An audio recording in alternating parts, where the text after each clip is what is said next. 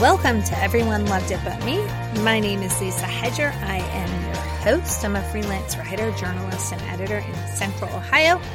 This is a podcast where we analyze super popular books. Today's episode is a Book Bits episode. These are sometimes a little bit smaller, but in today's episode, I'm going to talk about a number of things. The first segment is going to be looking at reading goals. I'm going to share with you some of my goals for this year, what I'm looking at for next year, things I did well, things I didn't do well, I did very, very poorly on, and kind of talk about looking ahead to next year. And then also going to dive into, I've had some people ask me about trigger warnings on books, and I think that's a really important conversation. I'm going to talk about that. And then lastly, I'm going to give an update on the publishing merger, which I've talked about this past summer. Now, on to the show.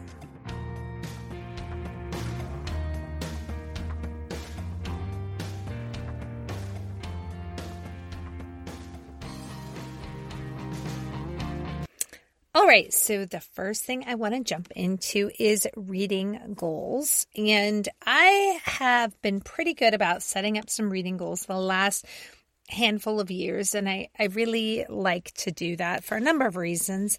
It helps me to think a little more intentionally about the type of books I'm going to read. The first thing I'm going to say is, everyone asks, do you have a number goal?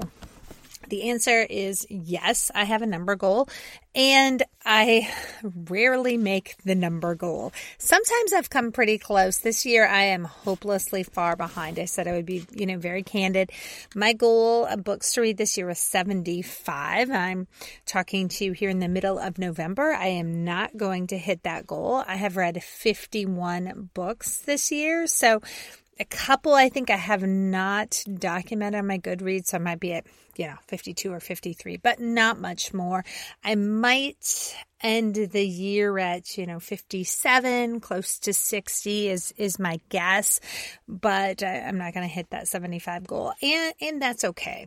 I just think it's fine to have a number goal and not to let yourself get so upset. So I will tell you my first 2-3 months of the year, that January, February, March, I do a lot of reading then because, I'm here in the Midwest. It's cold, it's snowy, it's wet. And I stay in on a lot of evenings and do a lot of reading. In the summer, and this last summer, my daughter had graduated high school. It was every, activity and event, every 2 or 3 days, there was the last, band concert, the last concert for this, the last event, right? There were so many last events. And both my husband and I said, look, this, it's a kiddo who'd been in school for like 2 years of COVID, missed out on a lot of things. We were going to hit all of those events. And I really felt like there were a couple months when things were so busy that I was reading very, very little. So I think that's okay. And, I'm here to say, do not beat yourself up for not hitting that number goal.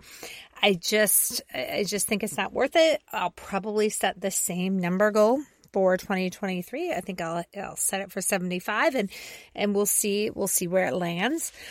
A second goal that I had for this year, and this is a goal that will continue for 2023, is to read a lot of newer authors. So authors who are not on the New York Times bestsellers list, authors that many of us have not heard of, authors that are not getting, big contracts for writing a book, but new authors, and many times, debut not authors, right? It's their first book. And that is something that I feel like I've done a pretty good job of, right? I'm pretty proud of that. So I'm going to jump into a couple of these. And one book that is, brand new author who I was lucky enough to have on this show. Name of the book, it's a children's book, Mission Get Daddy Better by Todd McElwee. And this is just a delightful children's book looking at his journey to get healthy. And I talked about this in The Girl with the Dragon Tattoo. And I also did another Book Bits episode where I talked a little more in depth, and I'll include the link on that as well with Todd. And this is a book that certainly right now is just not getting as many, certainly based on reviews. So this is one I would suggest you consider. In kind of the memoir category, one I read is Pregnant Girl, A Story of Teen Pregnancy, College, and Creating a Better Future for Young Families by Nicole Lynn Lewis. This one only on Goodreads only has 34 reviews and 292 ratings. I would encourage you to kind of check this one out. It's a difficult book. It's the mother's perspective. She's pregnant and she tells us just this very, very challenging journey that she went through. One of my book clubs read it, and it is an excellent book club discussion book, I would say. Another book, and I was really excited. This was a book here. This is When We Were Still Alive by Keith McWalter, and he actually came to my book club meeting and talked about his book, which I really appreciated. This one on Goodreads just has 35 ratings, 14 reviews, and it starts out, there has been a death and you're trying to figure out this mystery. So you got to keep reading this one, trying to figure out what happened. That was a book I read that, again, he's a debut author. Another one, and I'd mentioned this one, I think, on the show, is by Mari Lowe, Aviva versus the Dybbuk. And I talked about this one, I believe, in the episode about Jewish joy.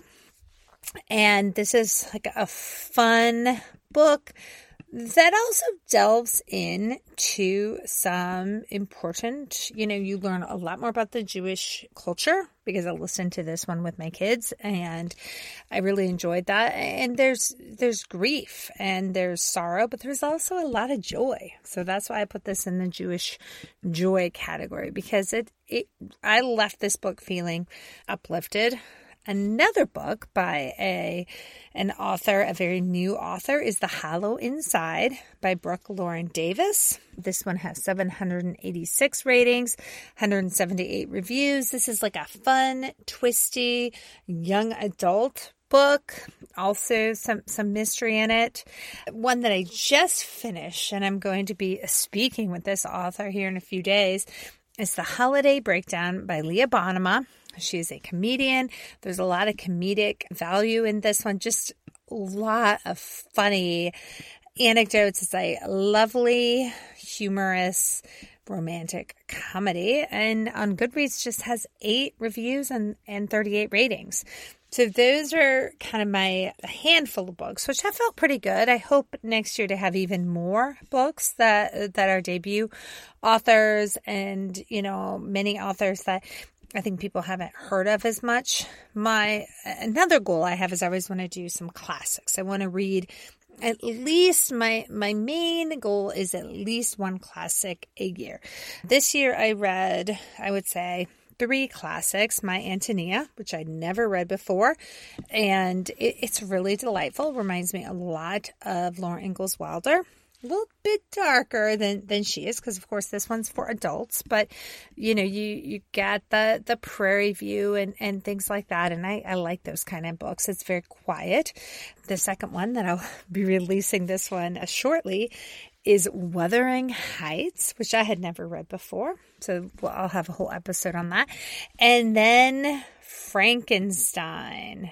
I had never read that one. This was completely different than I envisioned, and I actually really enjoyed it. I enjoyed all 3 of those. Another goal of mine was to read more books, more new books. I tend to read a lot of the backlist books. So my 2022 books, I'm going to kind of list them here. I know I've mentioned some of these. Olga Dies Dreaming. That was an excellent book. Big Wig. Okay, that's a children's book. Mission Get Daddy Better. I just mentioned that one. The Crane Wife by C.J. Hauser. One of my favorites of the year so far. I'm glad my mom died. That is just an excellent memoir. I also read This Time Tomorrow and Sea of Tranquility by Emily St. John Mandel. These are all 2020 books. The Swimmers was a 2022 book.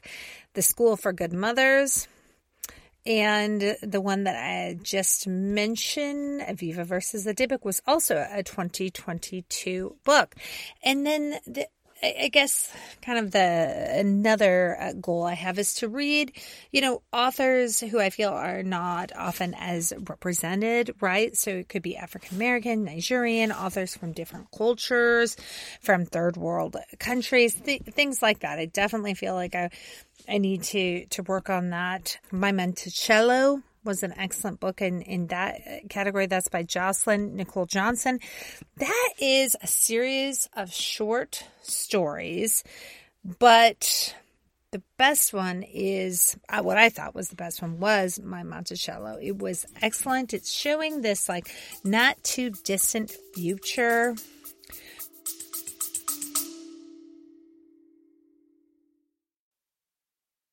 Do you ever wish you could sit in on a conversation with some of your favorite authors and listen to them talk about their writing process, their path to publication, and of course, their newest novels? Hi, I'm Marissa Meyer, best-selling author of The Lunar Chronicles, and I would love for you to check out the Happy Writer podcast, where every week I talk with other writers about books, craft, inspiration, and how to bring a little more joy into our lives. The Happy Writer is available wherever you get your podcasts, or find us on Instagram at Happy Writer Podcast.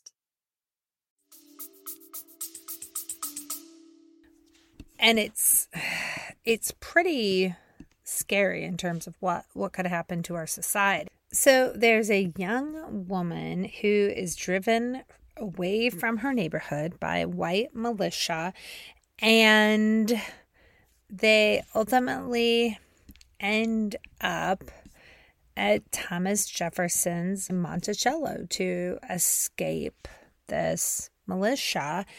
And this young woman is actually a descendant of Thomas Jefferson and Sally Hemings.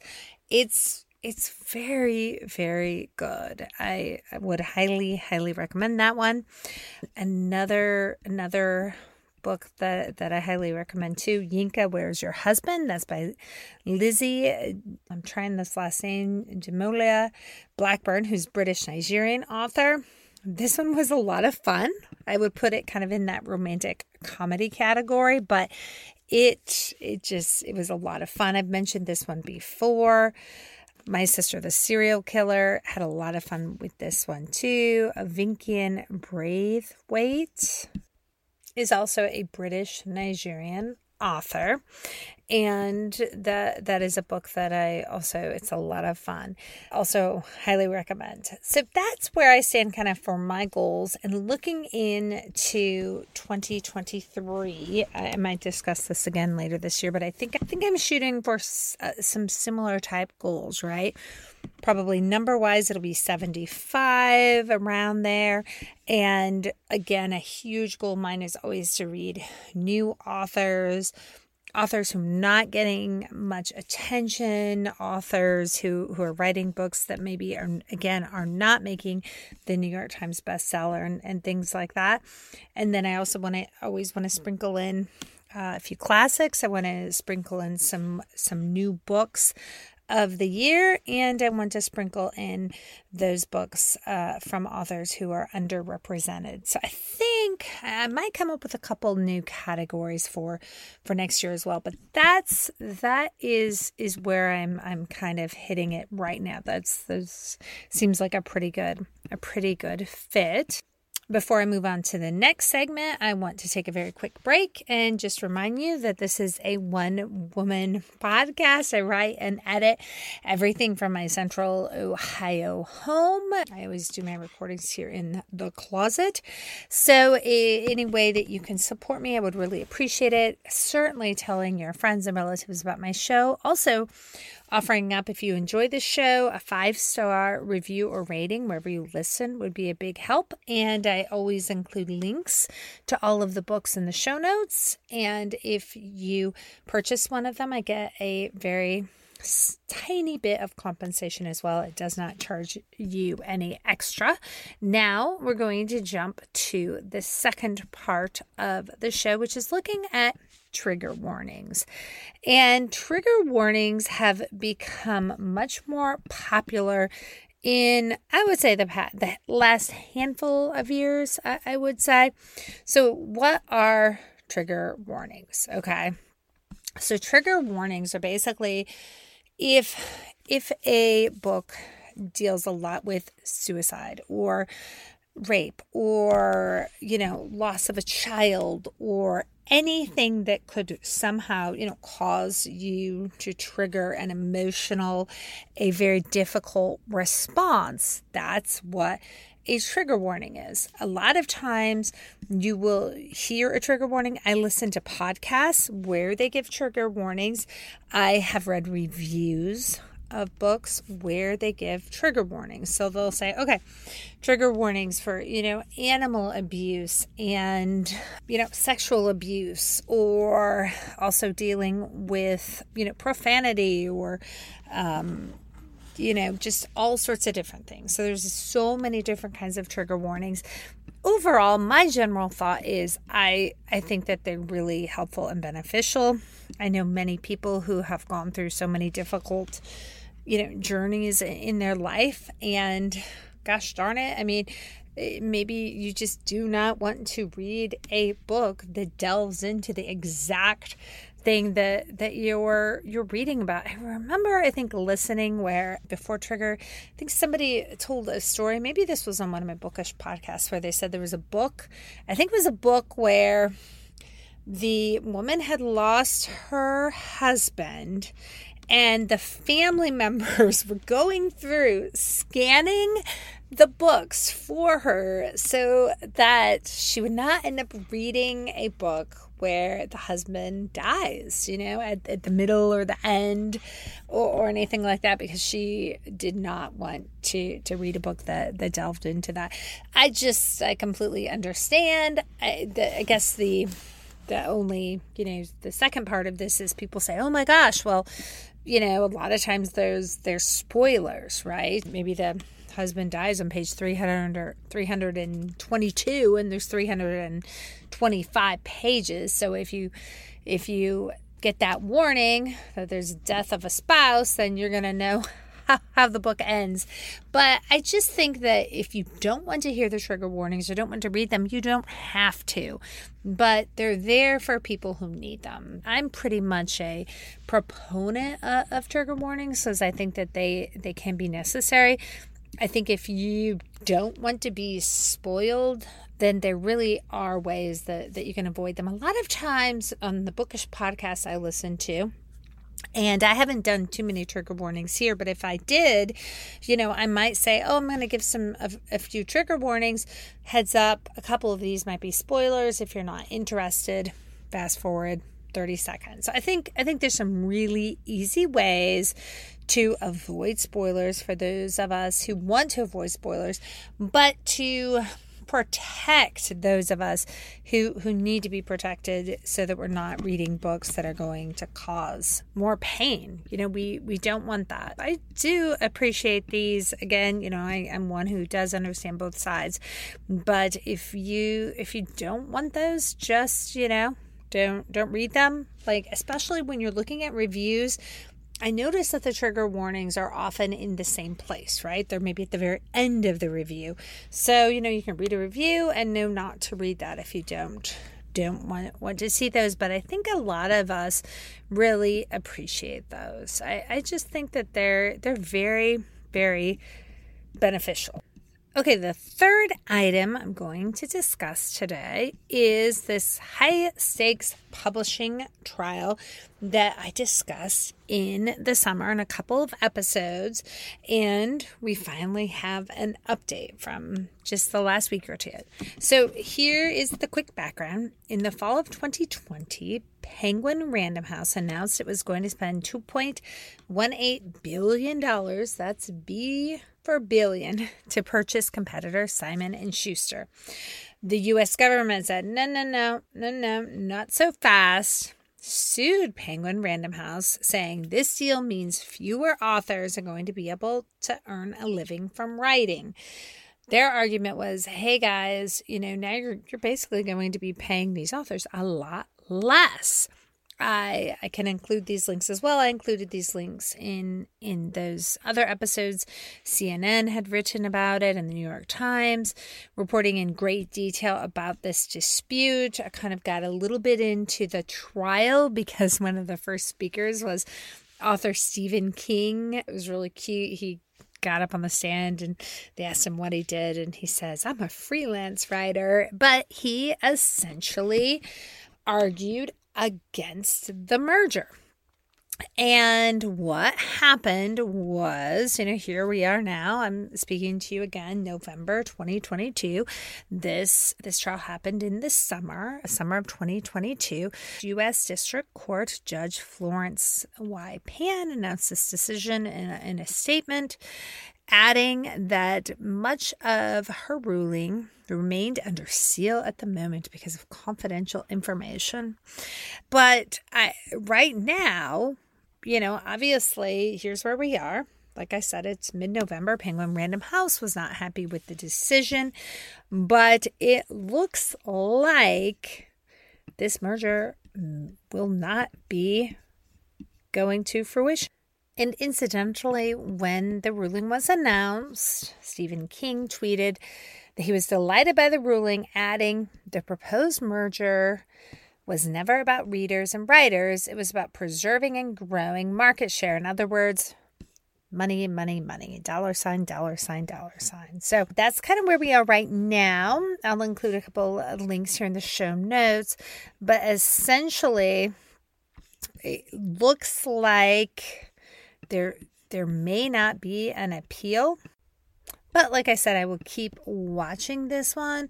Certainly the collapse of this sale is a major blow to Penguin Random House's ambitions to expand its enormous market share. That's coming from an article that I will include as well in the show notes. Now, it is possible, I'm reading an article that I said I'd share in the show notes, that Simon & Schuster will likely end up under new ownership, no matter what happens, if there is an appeal here or not. The publisher had been up for sale well before the Penguin Random House deal was announced late in 2020. And the publisher's corporate parent, Paramount Global, has said it did not see Simon & Schuster as part of the future. So we're going to keep our eyes on this. Clearly, we know that the publishing industry has been consolidating dramatically.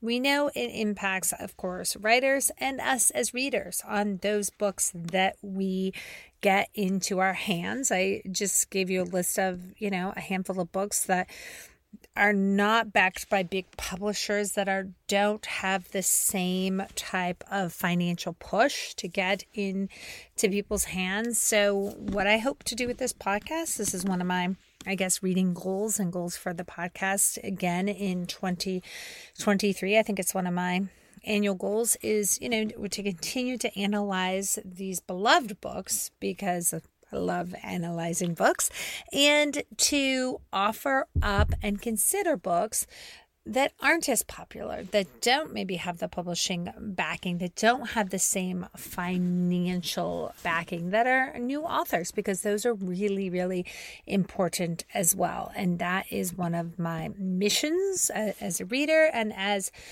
for the podcast. So I want to thank you so much for your time. And as promised, we are going to wrap up some fun Everyone Loved It But Me books in the next week or two before we really dive into holidays. But we've got some fun ones coming up. I hope that you all have a lovely day. If you've ever got that Everyone Loved It But Me book you want to see me discuss, please reach out to me, www.everyoneloveditbutme.com. And you can also find me on Twitter, LinkedIn, and Instagram and Facebook. So Everyone Loved It But Me or Lisa Hedger. I'm available in all of those social media. You can send me a direct message and I usually respond. Thank you so much for your time. Again, have a lovely day. And most importantly, I hope you get to read today.